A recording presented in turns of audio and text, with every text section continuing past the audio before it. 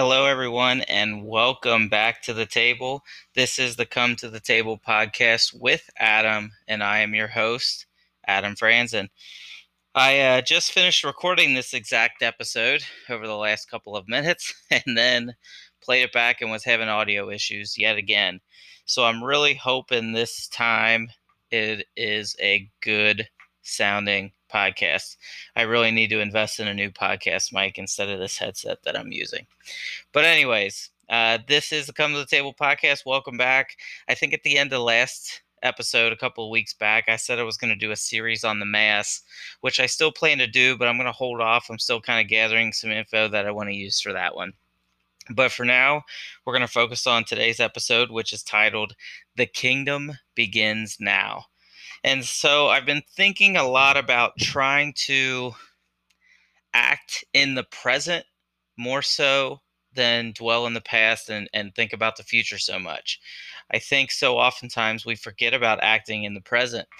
And there's a great quote from Mother Angelica, who I listen to quite often. I know they're older videos, 20, 25 years old, but gosh, they're just so relevant to today's world.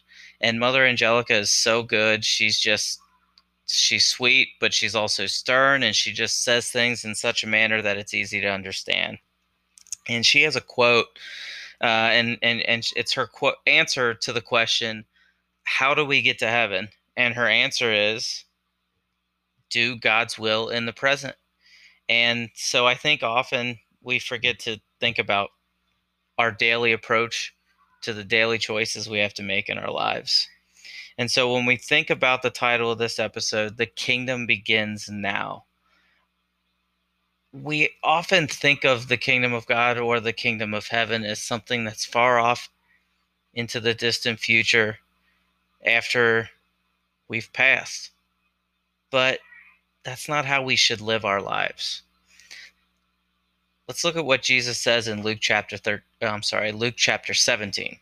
He says, "When asked by the Pharisees when the kingdom of God would come, Jesus said in reply, 'The coming of the kingdom of God cannot be observed, and no one will announce, Look, there it is.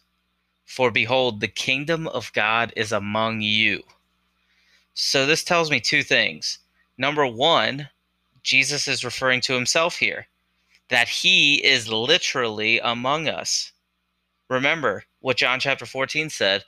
It said, "I am the way, the truth, and the life. No one goes to the Father except through me." So number one, Jesus is telling us to focus on him. He is among us. But number two, it's that we must live our lives now as if the kingdom of God is here in the present.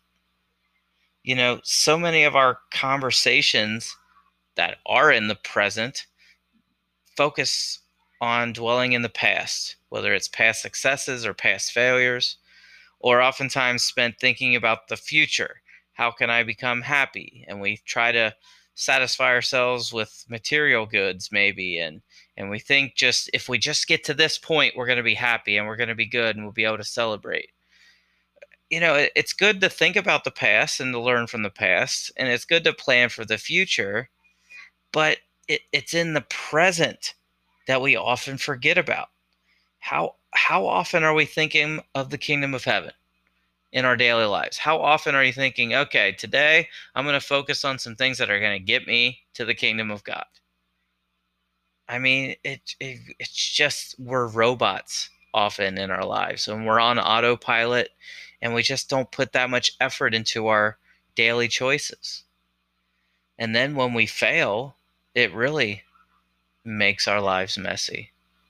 I mean, when we've chosen to lie to somebody in order to not have to tell them the truth, is that really living in the kingdom of God? When we let our anger consume us and when we respond with rage and hate, is that living in the kingdom of God? When we gossip about family or friends or colleagues, is that living in the kingdom of God? When we act with pride and arrogance, so much so that we lose our ability to listen Is that living in the kingdom of God? When we maybe seek pleasure in drinking or engaging in activities that are quote unquote fun, are we really satisfied?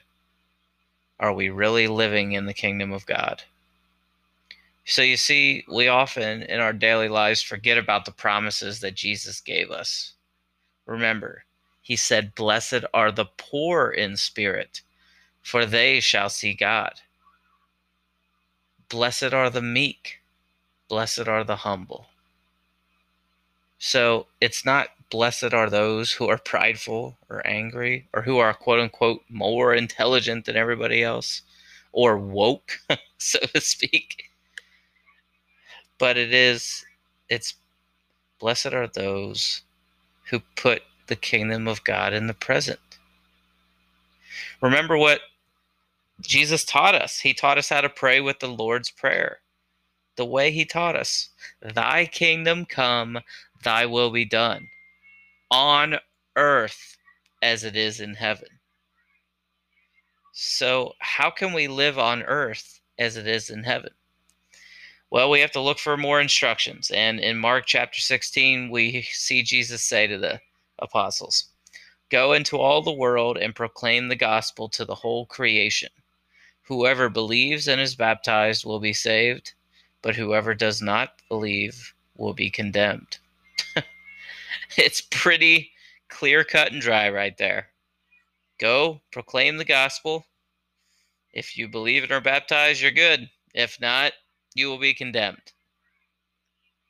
So this stuff is pretty serious, obviously. If we want to live eternally forever with God, we must start living in the present.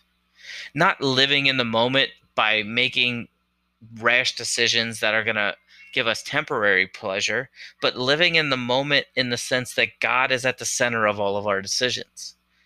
Not living in the moment of, oh, I'm just going to have that extra drink because it's going to make me a little bit happier. Or I'm going to push the limit on any kind of pleasure I'm seeking. If you're sitting on your computer and you start getting into maybe some Google searches you shouldn't be getting into, is that living in the moment in the right way? It's tough, but I think we need to focus more on putting God at the center of all of our decisions. So, in order to go into the world and proclaim the gospel, we don't want to do it in such a way that it's showing that pride or that anger. We have to do this with love, and we must pray, and we must show the hope that we have in Christ ourselves. We pray for people and hope that they see the love of Christ in us. Remember what John 3:16 says, "For God so loved the world that he gave his only son, that whoever believes in him should not perish and have eternal life." Once again, another promise that we must believe in Jesus if we want eternal life. We often forget that Jesus loves each one of us unconditionally. If there was nobody else on this earth but you, that's how Jesus views every one of us. He knows each of the hairs on our heads. He can count them. He knows everything about us. He hears our thoughts. He created us out of love in his image and likeness. That can be awful scary when you think about how our minds wander. But he's also a very merciful and loving God. And he offers us the hope that this life on earth is temporary. But we must do two things. One, we must pray. Two, we must spend time in Scripture. Scripture is full of inspiration and instructions. I mean, remember, after all, it is God's word speaking to us when we read Scripture. So, I encourage you guys, please do not live your life on autopilot. Treat each day as a blessing and begin living the kingdom of God now, here on earth, so that one day when our time here on earth is over, we can be confident that we may have eternal life with our Father in heaven. God bless you all.